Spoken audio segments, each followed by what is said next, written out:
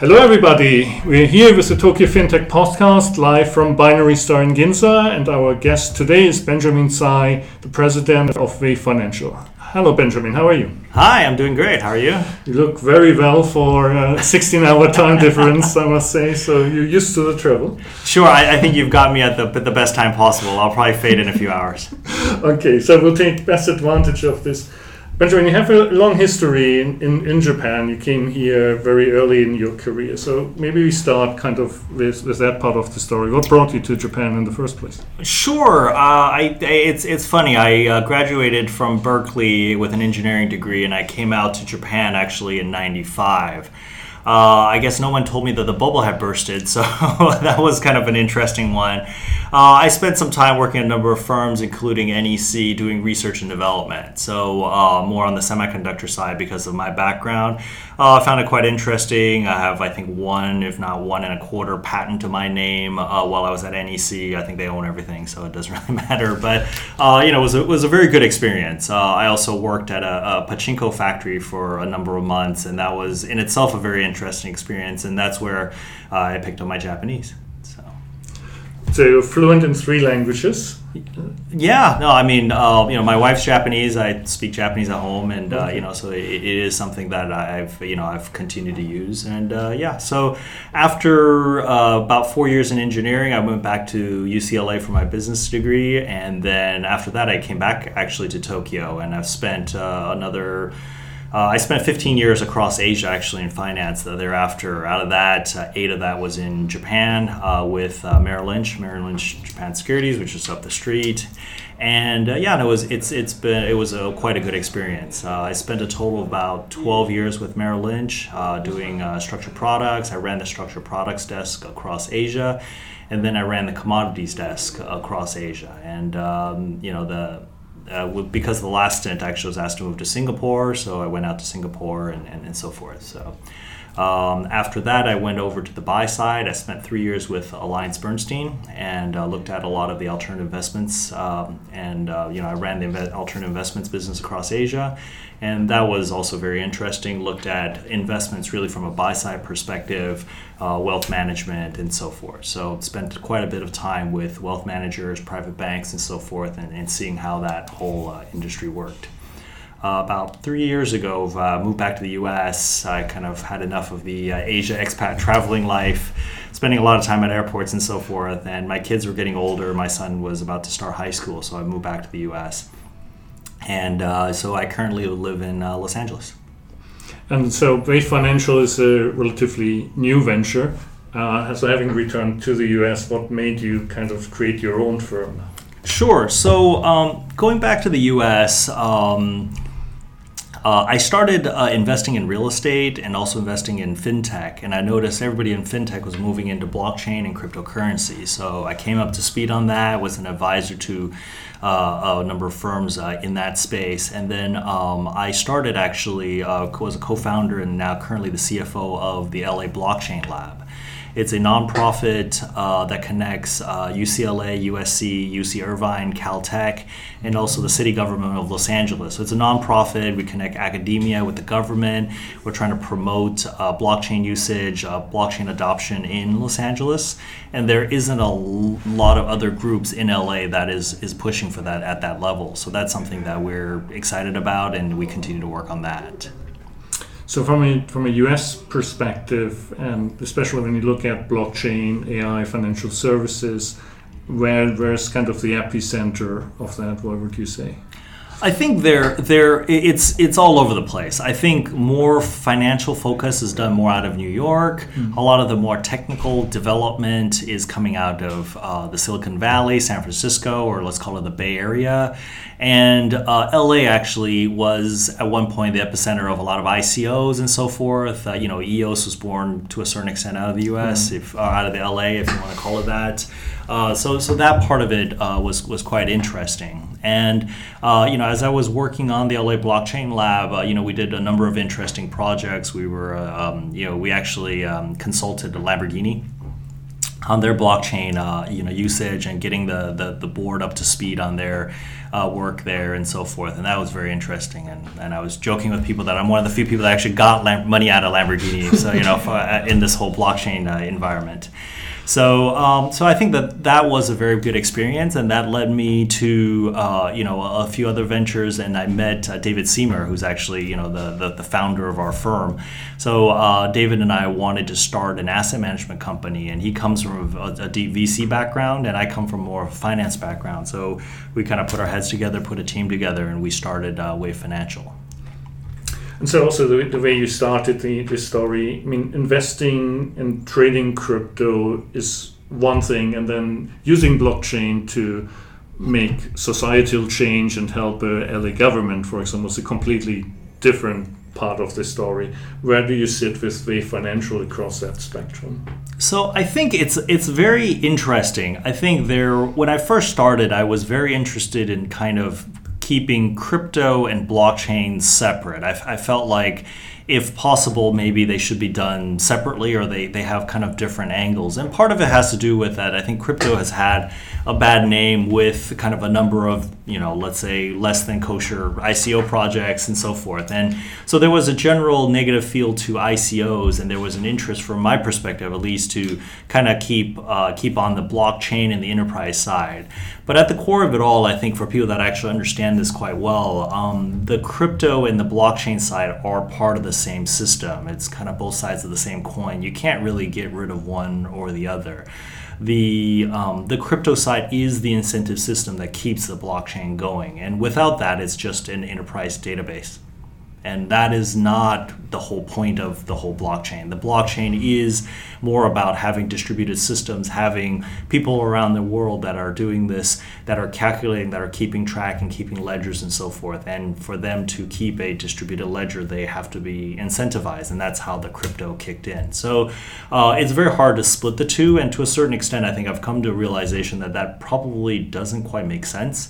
So, that's not something I'm as focused on. And, our focus right now really as a business is we're a financial services firm. We're not a technology firm. We're really focused on creating, asset management solutions that take into account of both the blockchain side and the crypto side. And so in terms of the asset management solution, and we're obviously not giving investment advice here on this podcast, so we need to issue that disclaimer. But what type of solution you're looking to provide to your clients? So from my perspective, I think there are a number of ways to access this space. I think the first way, obviously, is active management. And active management is relying on experts who are in this space who can manage your assets for you. We consider ourselves an expert in this space, and this is one of the services we do provide. The second one is, and you can see this mirrored in the traditional finance world, there are a lot of ETFs out there for you to take a passive, let's call it a beta exposure to the market. We think that can be done. We think that makes sense. So we, when I first joined the firm, we started an index called the Wave Select 20 Index. It basically indexes the top 20 cryptocurrencies in the space. Monthly rebalance, and it's a market cap weighted index. So that covers, I believe, right now about 93% of the market. Mm-hmm. To get the other 7%, you need to go out another few hundred coins, and it's really not worth the effort. So we believe something over 90% is more than reasonable, and it's a good measure of the market. To take it a step further, in wealth management space, there are people who are interested in yield generating products or yield paying products. So I'm in the process of developing products that are yield generating using crypto derivatives, and that's something that is an up and coming field. That's something I'm personally very interested in due to my background. And I think as just for completeness, and we can talk about any of these pieces for completeness, I think there's one other way of using blockchain that is not crypto specific, which is the securitization and the tokenization of hard assets that can be used for investments.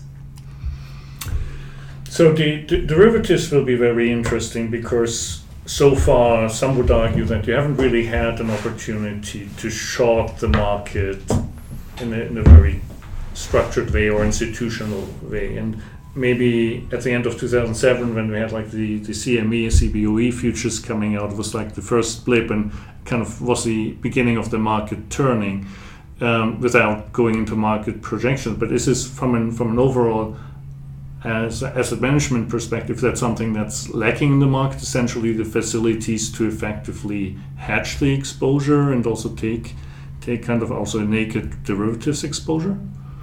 Sure. I think what I am trying to do is I'm trying to take a step back and reproduce what happens in the traditional finance world in the crypto world. And let me kind of give you a few more macro data points.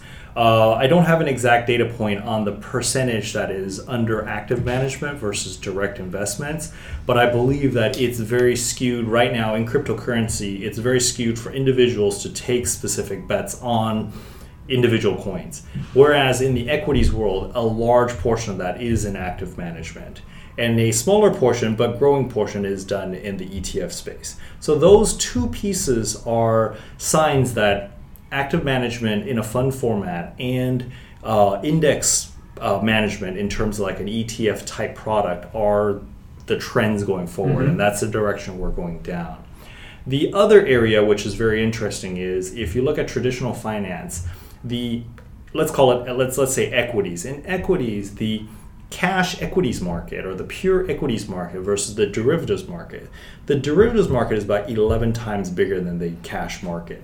So if you take a similar mapping, your derivatives market should be 10, 11 times bigger than the cash market in cryptocurrency, which would be a huge market that is currently just in its nascent phase. And when I say derivatives, I think on the very first cut, people think about futures, people think about getting leverage and so forth by using futures and then being able to short because these are just contracts.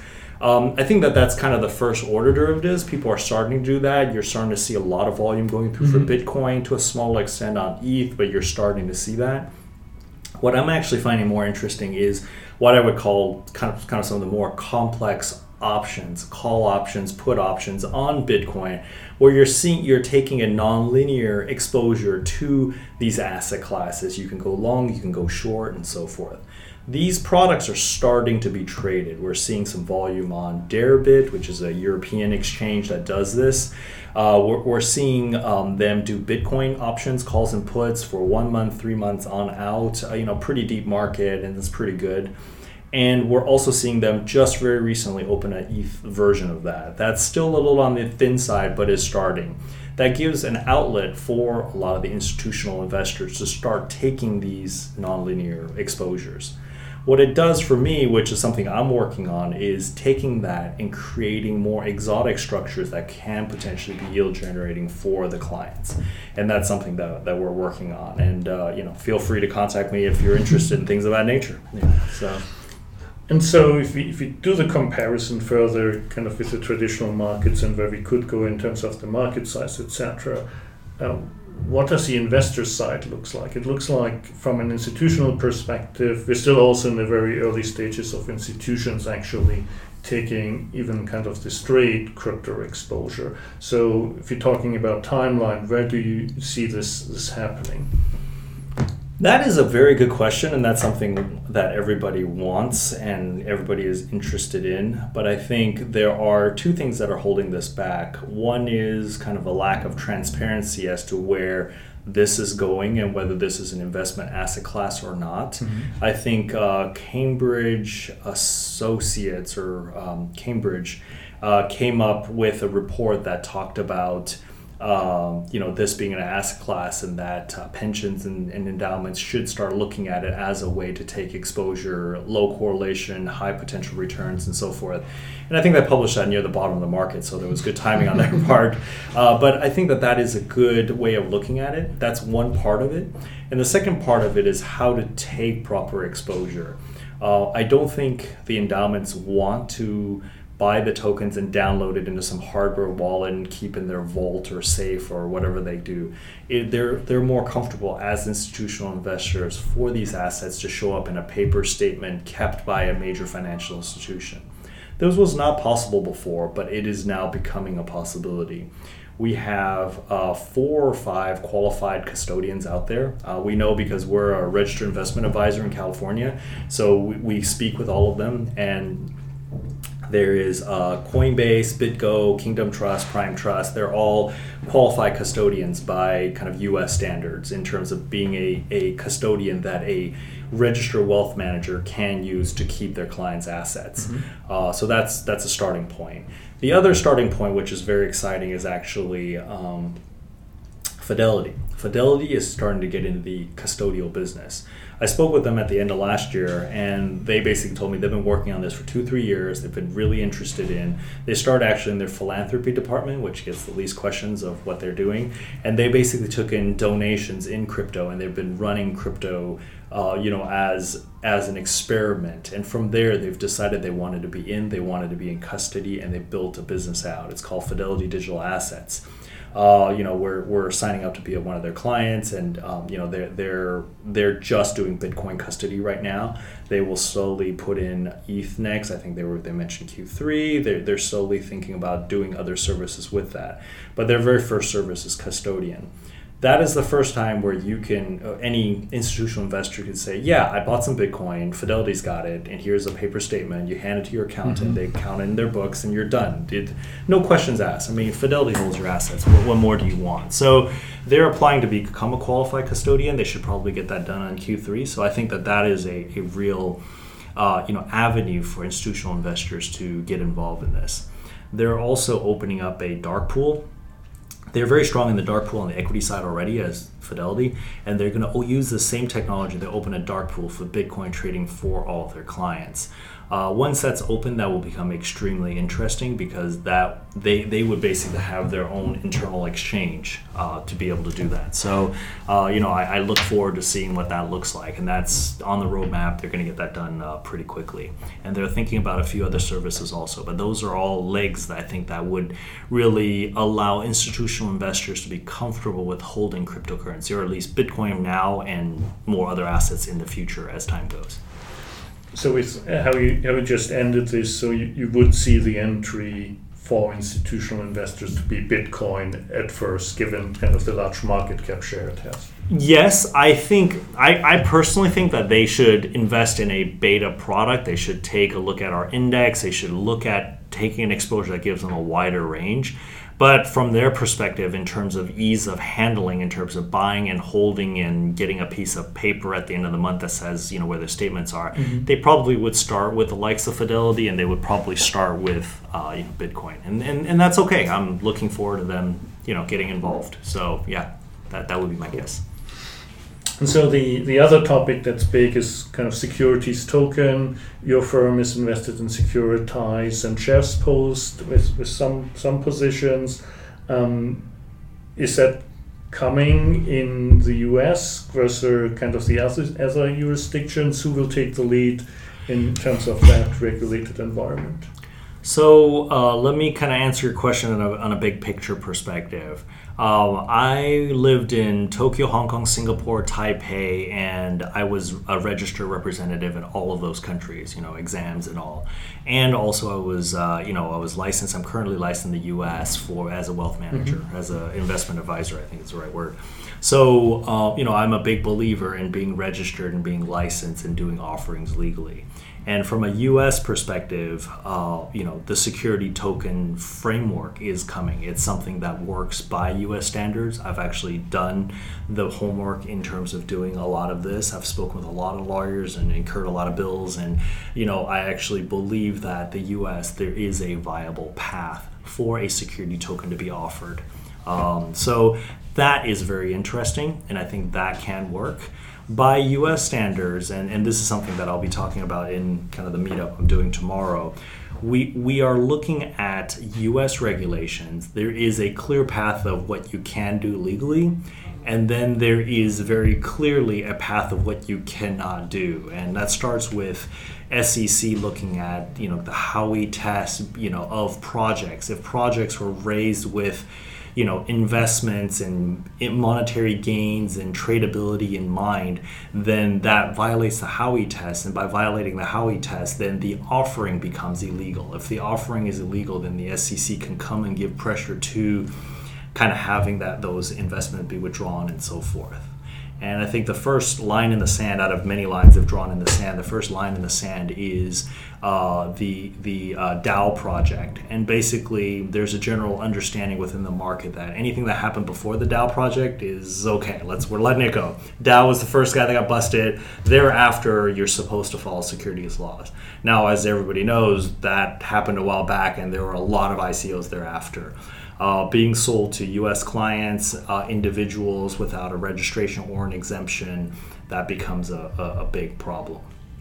U.S. regulations are actually relatively clear. They're somewhat restrictive, but they're relatively clear. You can apply for an exemption, a Reg D, a Reg S, a Reg A+, a Reg CF. There are different categories depending on what you need. And I believe that, it's wide enough for most people to do most things. It does not allow you to willy-nilly sell whatever you want to whoever you want, but following those rules, you can get it done. And that's what the whole security token ecosystem is based on. And I think other countries are starting to adopt something similar. It's similar to a certain extent to equities. When you buy a stock, you've actually gone through an AML KYC process. You actually have a whitelisted wallet. The stock you're offered is either a public offering or is a private offering that you're qualified to buy through a certain exemption. Nowhere in the security space would you have been exposed to things that were not qualified. I think in the US, the days of boiler rooms and being called on some random stocks is kind of over, right? That's kind of gone. And I think the ICO world is heading down the STO direction.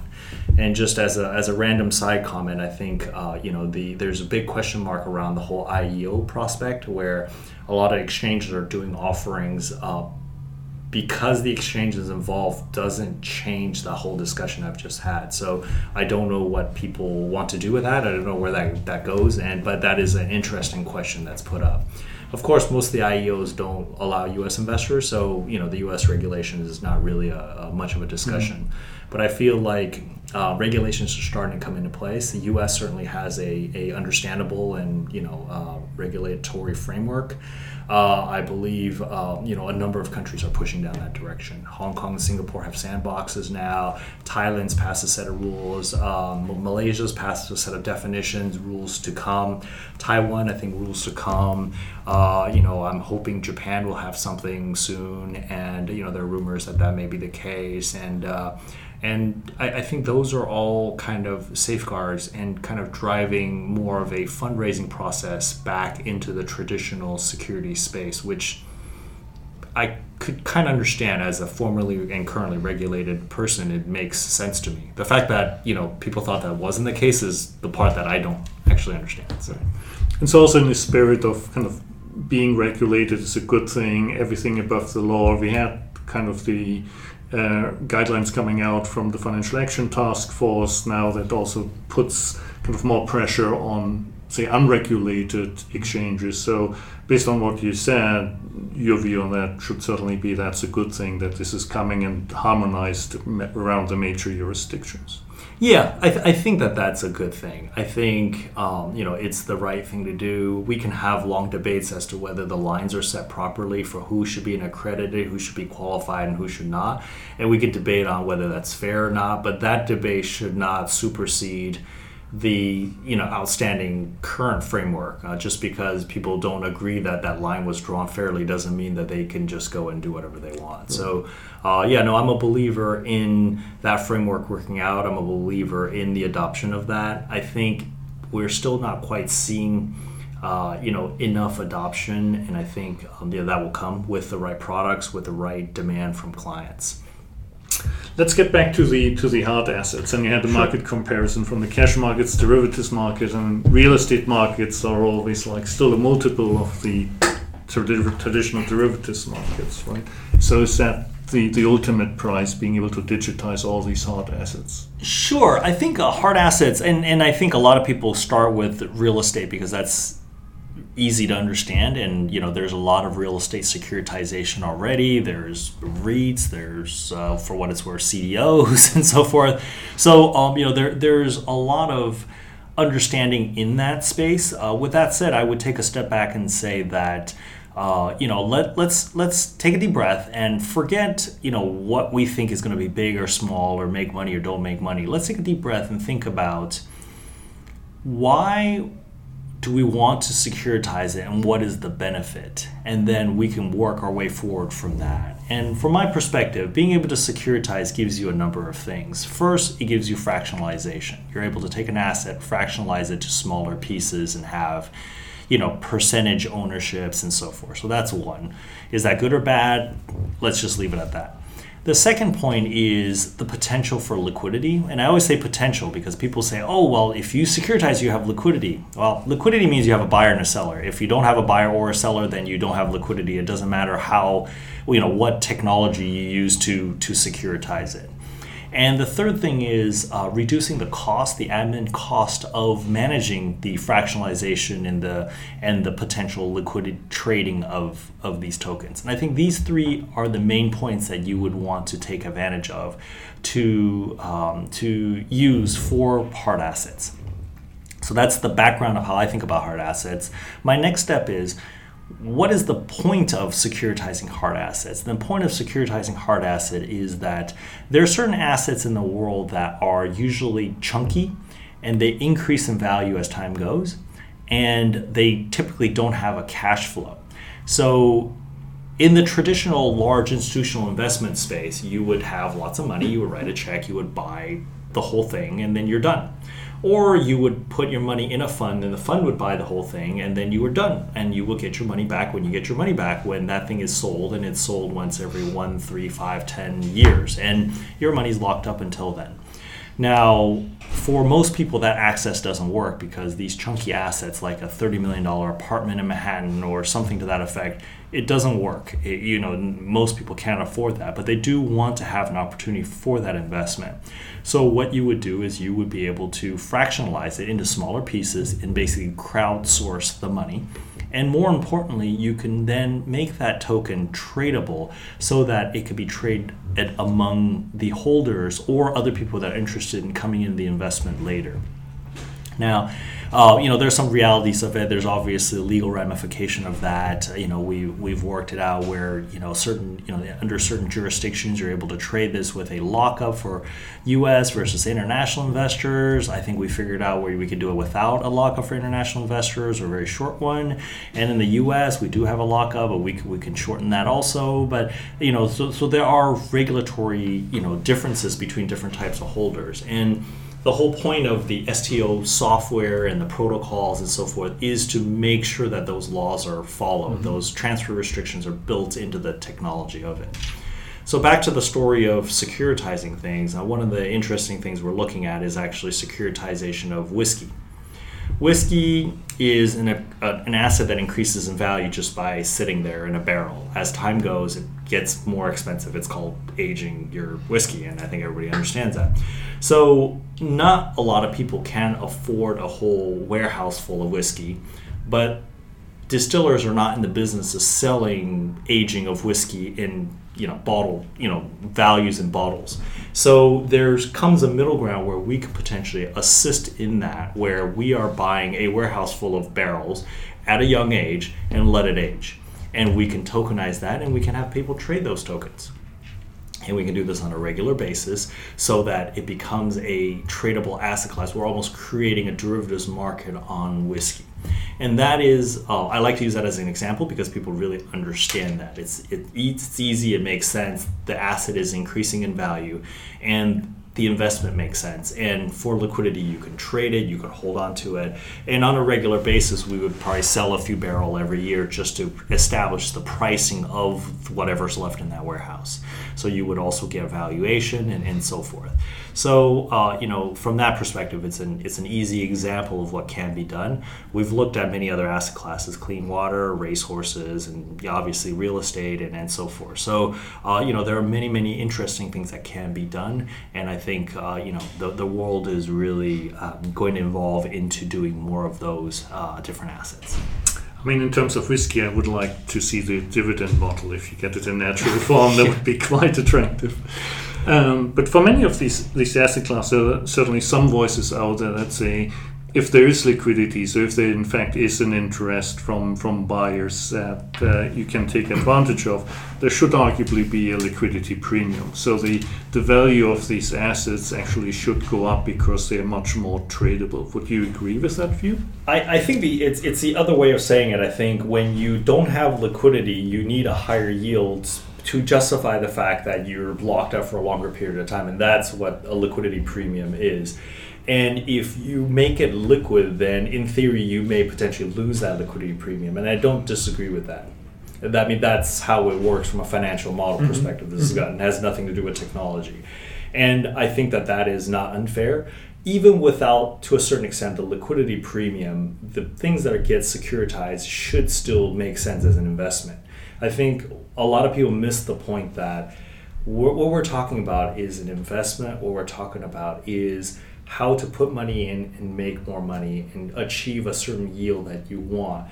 And the securitization and the application of blockchain technology is just there as an additional feature that would provide liquidity, ease of access, lower cost to manage the process. But it's not designed to overcome a crappy investment, for example. If it's a crappy investment, it's a crappy investment. Back to the liquidity premium. That liquidity premium is, the other way of saying that is being captured, or that is being traded away by the securitization, which, for what it's worth, I think it's fine. So somebody will be able to get in that investment cheaper without that liquidity premium because it's in a liquid format. Yeah. Okay. Let's talk briefly about kind of the market structure or the market infrastructure overall. I think we hit a couple of points where we're saying, right, it will become more efficient, it will cost less to do it, but will we ultimately see a completely different financial system through kind of implying blockchain technology going a more decentralized route? Or you think that the structures that we created over the last decades basically are so ingrained, it will be kind of a change on the fringes, but the basic financial system will stay as it is? I'm more inclined to believe in the second, and I think people who are more on the technology side would probably be disappointed by the fact that I say that. I feel like that the financial world is, I don't know if using the word optimize is the right word. The financial world has evolved to where it is because it is the most efficient, or the most, for lack of a better word, the most cutthroat way, the cheapest, the most efficient way of doing it. That's how it ended up here. For it to evolve further, there needs to be certain advantages that are fundamentally different that would be good enough for it to migrate to the next stage. And I think a complete, let's throw out our current systems and build a brand new one, is a very burdensome way of thinking about it. But with that said, I think some people are starting to do that, but they're adopting the technology to the current use and not really going all out and coming up with new ways of doing it, because there's some value in the fact that we're in tried and true systems. There's some value in that we've spent the past decades working these out and so forth. So with that said, let me kind of give a optimistic example of things. Kind of a long story, bear with me here. The first half of the story is that I used to work for AllianceBernstein back in Asia, and AllianceBernstein did very well in Taiwan. And the reason they did very well in Taiwan was because they took their high yield product that went from a quarterly dividend yield model to a monthly dividend yield model. Now, getting your dividend payout monthly instead of quarterly actually doesn't change things very much. Your dividend is your dividend. You are not creating more dividend by paying out more often. Yeah, but there was that conversion, and that conversion made people happy. And the conversion was somewhat painful from a back office perspective. They had to staff up. They had to build new systems to keep track of the dividends. The portfolio manager had to declare dividend 3 times as often. It's pain. But it was done because there was a thought that they could capture more market, and they did. They did really, really well. They took out a whole, almost the whole market, and their competitors had to keep up. So their competitors all had to also upgrade their back office and go to monthly, even though they no longer get the benefit of the market share gains that AllianceBernstein had. Mm-hmm. So So that was one half of the story, and it was a lot of work to go from once a quarter to once a month, or 3 times a quarter. The other part of the story, I was sitting down with the president of Securitize, met him for the first time. I sat down, I spoke with him. My simple question to him was, how much does it cost on your Securitize platform to pay out a dividend? He looked at me and he didn't really understand my question. I said, well, how much does it cost for you to pay a dividend, right? And what does that look like? And he said, well, let me tell you this. We have a client that is a mining company. So everybody that holds the security token that represents a fractional ownership of the mining company, and they get paid out whatever the mining company does. I'm like, okay. And then he said, yeah, so they mine, and at the end of every day, they just pay it out daily. Is that often enough for you?